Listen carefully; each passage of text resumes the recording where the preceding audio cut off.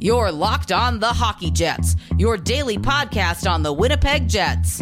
Part of the Locked On Podcast Network, your team every day.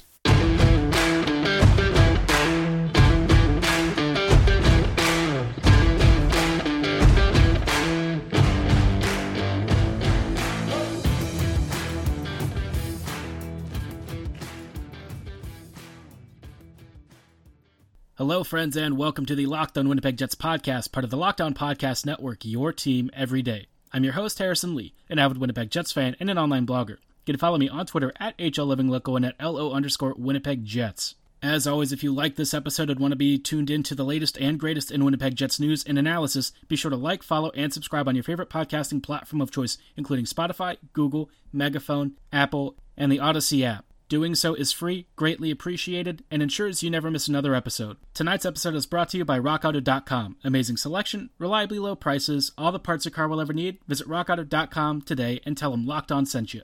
On tonight's episode, I wanted to talk about a couple of things. The first order of business, we'll be talking about some of the NHL trades and transactions that have occurred over the last 48 hours or so. We'll also talk about Winnipeg's game against the Montreal Canadiens, which is upcoming in about an hour or so. Let us first discuss one of the smaller moves, which is the Vancouver Canucks re-signing Tanner Pearson for 3 years by around $3.25 million. From Vancouver's perspective, I don't really understand this move just because I feel like Pearson is one of those guys that, on a contender, is a legitimately decent depth option, but I'm not really sure if I would want to be locking him up for like 3 years, unless there was some specific reason that you wanted to do this for, like, I guess expansion draft stuff or something. I'm not really sure. I think Pearson is a quality second or third line winger, but I don't really see him as somebody that I would be trying to, extend long term, especially with the kind of cap situation that all teams are going to be facing, and more specifically, Vancouver is currently staring down. This deal just doesn't really seem like a great contract in general, just because I feel like Vancouver doesn't really need Pearson's, money on the books. His level of play doesn't really, to me, seem like somebody that I'd want to be paying more than like $2.5 million, or maybe even less than that. This contract just doesn't really seem ideal, and I don't understand why Vancouver felt the need to do it now rather than later. This is not exactly a guy that teams are really clamoring for, generally speaking. Either way, the Canucks are going to do the Canucks, so more power to them. I guess that's a thing that Jim Benning does. I would have to say that Vancouver's cap situation and their roster situation, it just doesn't really look like anything I'd want to be a part of. They'll have plenty of contracts to sort through over the next couple of seasons as some of their ELCs start to expire and they need new deals for some of their really young superstars. But that's Jim Benning's problem, not mine. The bigger move today that occurred, and I say bigger just because it's all relative, right? But there were two trades that occurred, and the first one was probably the so-called, big tamale of the day, and that was sending Travis Zajac and Kyle Palmieri to the New York Islanders in exchange for AJ Greer, Mason Jobst, a 2021 first-round pick, and a 2022 conditional fourth-rounder. The condition just basically means if the Islanders somehow, either reach the Cup Finals or win the Cup, they get like a third-round pick instead. Not really anything that matters.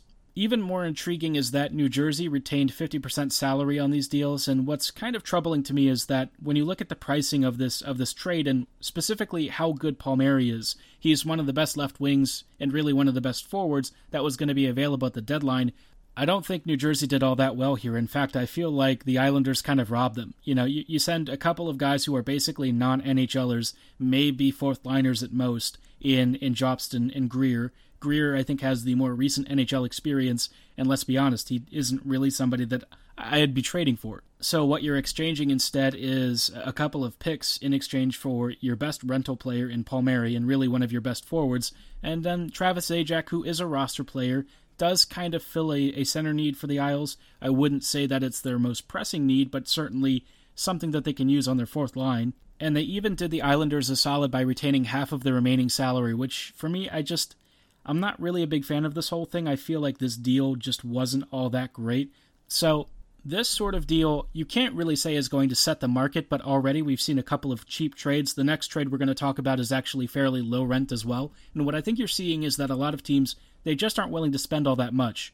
I really wonder if the COVID situation with teams really struggling revenue-wise and the fact that, Seattle's is on the horizon, they've also got situations with guys who need to be quarantined for a week, and the shortened season schedule maybe make some of these rentals a little cheaper than normal. Someone on Twitter made a great point that rentals might actually be the more expensive options just because they're not really tied down to your roster. They're only here for a brief run, and right now, because of the Seattle expansion looming, they're not really going to count on your roster situation once you have to start choosing guys to protect.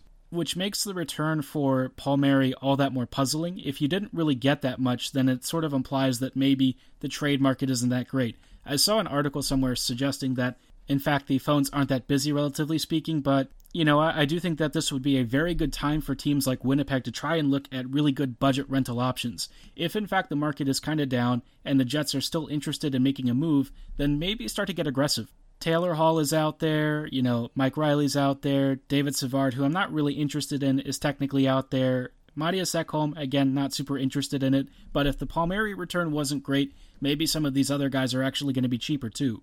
Ekholm I don't think is going to be much cheaper because he's definitely there for another season, so he's got that little bit of term, and he's, one of the best defenders on the market that's going to be available. So I don't anticipate him going down in price, but some of these other rentals, maybe not as expensive as I thought. The only other trade of note was Lucas Wallmark and Lucas Carlson being traded to the Florida Panthers in exchange for Brett Connolly, Henrik Borgstrom, Riley Stillman, and a 2021 7th-round pick. Some folks were like, oh, Henrik Borgstrom, that's a good deal for Chicago, but I think, to be honest, it doesn't really move the needle. In this case, you're basically exchanging guys who are like AHL tweeners and maybe some bottom six prospects for, some reason. There's always a chance Borgstrom develops into something special down the road, but I think those days are probably long gone. He's 23, his production overseas is modest, and I feel like he was probably overhyped a bit.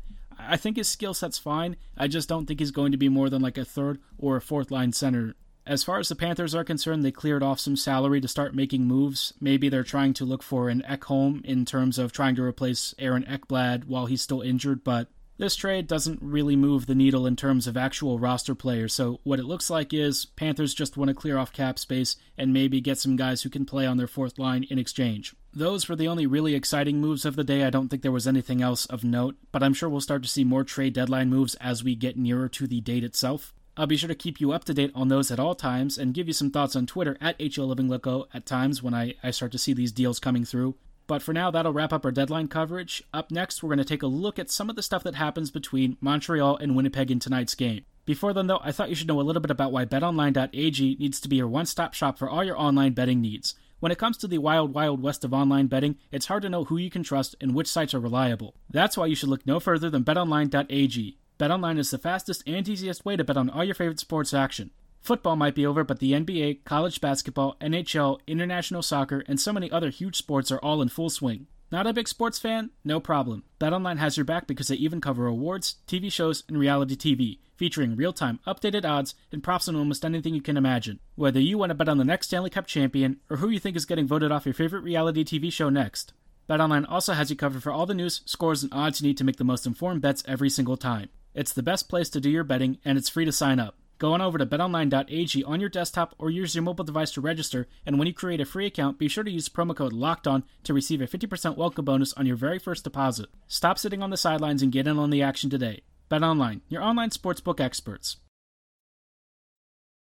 Hello, friends, and welcome back to the Locked On Winnipeg Jets podcast. After talking about some of the news and trade transactions around the NHL, now it's time to focus on Winnipeg versus Montreal. And what a strange game this was indeed. Before I go any further and give you a recap of what exactly occurred, I did want to tell you about why Locked On Today needs to be in your daily podcast rotation. Get all the sports news you need in under 20 minutes with the Locked On Today podcast. Host Peter Burkowski updates you on the latest news in every major sport with the help of our local experts. Follow the Locked On Today podcast on the Odyssey app or wherever you get your favorite shows. And now on to an unusual game against Montreal that really felt like, I don't know how to describe it. The first period was very fast-paced, and I felt like the Jets were, up to the task, I guess. Less than 30 seconds in, Josh Morrissey ended up scoring after Matthew Perreault led a really great rush inside the offensive zone and found Morrissey cutting into the central slot area, which that's where Morrissey used to be known for scoring from. Forget this crappy point shot business that Morrissey has been trying to force on every single power play, and frankly at even strength too. No one's really afraid of Morrissey's distance shots because it's just not that strong of a slap shot or a release. So When he dives back into the low slot area or between the face-off circles, that's where Josh is going to make his money. Even if he can't defend, he can at least contribute offensively if you allow him to jump into the play like that, and this is a really great example of what happens when you let your blue liners become very aggressive inside the offensive zone. It will occasionally bite you on counters, it's going to happen, but to be honest, I think Winnipeg stands to reap so much more from this method and tactic rather than just letting them sit at the blue line and really be useless. Let's be honest, we all know the Jets defenders don't really defend inside their own end of the ice, so you would rather exchange offensive opportunities if you can, and look to maybe try and mask some of your defensive deficiencies if you just apply tons of pressure up the ice. Of course, with the Jets, things aren't always very clean, and not too long after that, really less than a minute and a half later, Phillip Danault took advantage of a bit of a busted sequence in front of the net. Logan Stanley got caught chasing the puck carrier for some reason. He was completely out of position. Danault had a completely wide-open right flank along the right face-off circle to shoot and did not miss, tying it 1-1. I was kind of like, this is how it's going to be, right? And I was expecting sort of a high-scoring game.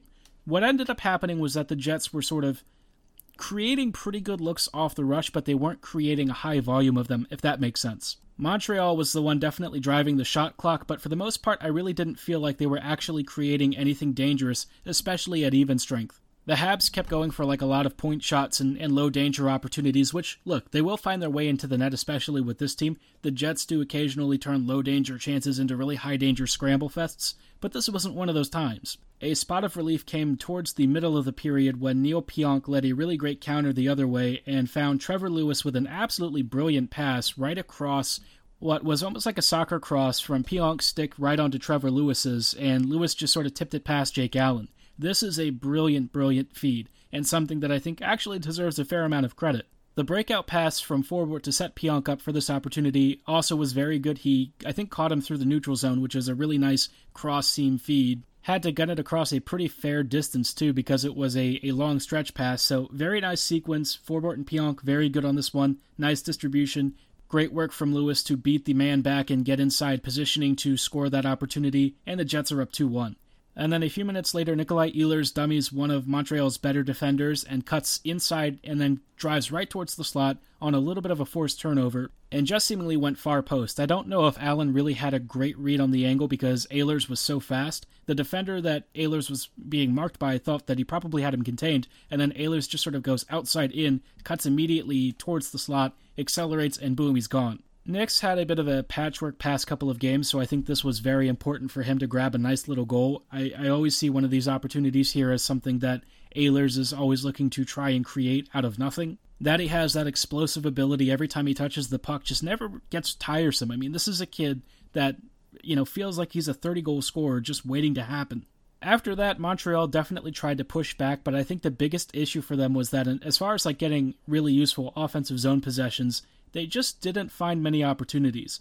Winnipeg was definitely shutting down a lot of their cycle and forcing it out to the perimeter, which, it's a thing that Montreal will use to try and create chaos down low with some point passes or slap shots. But from the Habs' perspective, I don't think they're going to be happy that they were outshooting Winnipeg 15 or 16-9 because most of the shots just weren't dangerous. You need to get closer into Hellebuyck because that's where Hellebuyck is going to have issues. This dude doesn't really surrender much, right? If you want to beat Helly, you have to find the really dangerous spots on the ice where, Hellebuyck's incredible wingspan isn't going to be able to stop it. More than likely, that's not coming from 15 or 20 yards out. You have to get really close down into the slot and try and dive around that area, create chaos, and hope that Winnipeg's defenders end up leaving you enough of a gap to score. The Habs just didn't really do that aside from one or two opportunities here and there. I felt like, in general, Winnipeg did enough to just kind of kill them off, but admittedly, I wasn't 100% convinced that the Jets were going to be able to hold on to this, and I did actually have some of my suspicions confirmed as the game continued to wear on. We'll talk about what ended up happening in just a little bit. Before we get to the fun stuff, I did want to tell you a little bit about why RockAuto.com should be the only place you get your auto parts. When you need to buy auto part replacements, it's always a difficult process. Even if you know what you're looking for, maybe you don't actually know how much you should be paying. If you want to stop wasting time at auto part stores that may not even have what you need in stock, look no further than RockAuto.com. Rock Auto is a family-run business with over 20 years of experience in the automotive industry. Their easy-to-use, intuitive website allows you to sort by make, year, and model of your vehicle, and then set a price range filter, so you'll always get the parts that you need at the prices you want. Whether you're looking for a new engine control module or a floor mat replacement, RockAuto.com's diverse catalog is sure to have what you need in stock. And best of all, you could save anywhere from 20, 30, even 50% off retail brick-and-mortar in-store pricing. So why shop anywhere else? There's no membership fees, and every user pays the same price no matter their level of experience. Be sure to place your order with the most trusted name in auto parts, and when you do, be sure to write Locked On in the How Did You Hear About Us box so they know we sent you. Amazing selection, reliably low prices, all the parts your car will ever need. Visit RockAuto.com today. Welcome back to this episode of the Locked On Winnipeg Jets podcast. We are finishing out our thoughts on Winnipeg's game against Montreal, and like I said, it was a bit of a strange one. As the second period went on, the Jets had a 3-1 lead, and you would expect that Montreal would push back.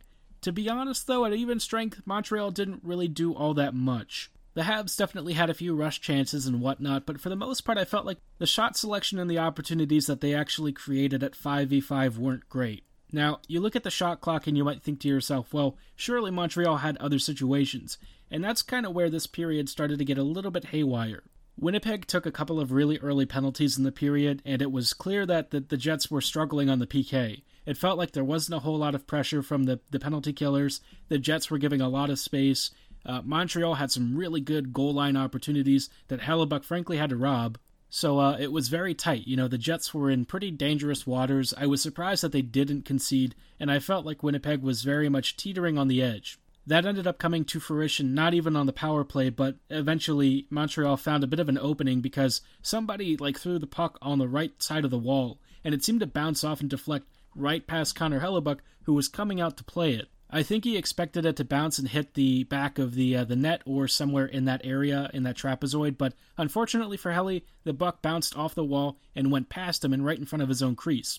Paul Byron basically had a sitter to just tap it home and scored, so, Winnipeg, probably not the most disciplined situation there. The power plays kind of set them up for at least a goal against somewhere. I'm surprised, though, that it came off of such a fluky play because I highly expected Montreal to actually score just the normal way, but it felt like maybe the Jets were a little bit fortunate. They were also fortunate when they were transitioning from a 4-on-4 situation to a 5v4 power play. Montreal almost scored a shorthanded goal from a really good feed from Philip Deneau to Artturi Lehkonen. Hit it off the crossbar, and once again the Jets probably wiped a few beads of sweat off their foreheads. The game continued to trot on, and Winnipeg actually created a couple of really high-danger chances on a few counters, but again, they weren't all that frequent. They were enough to sort of put Montreal in a few tight spots, but nothing that I think Montreal was completely unprepared for.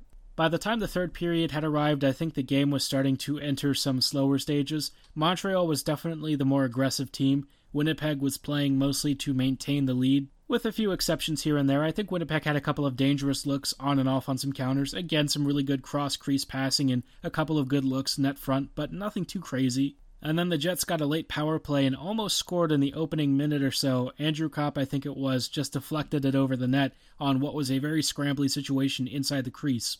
The Jets unfortunately weren't able to pad the lead, and then Montreal was, forced to pull the goalie and try for a tying goal somewhere with the 6-on-5 situation, which, against the Jets, entirely possible. Winnipeg does not defend 6v5 or 5v4 situations all that well. The Jets had the fourth line out there for part of that shift, and it was obvious that, Nate Thompson and Trevor Lewis weren't exactly in great spots to try and kill this off. Thankfully, it didn't matter. The Jets got a bit of a fortunate break, and Andrew Kopp went streaking down the right side with somebody else to end up scoring the empty netter and make it 4-2 for the Jets. That helped to ensure the Jets got both points and walked away very happy.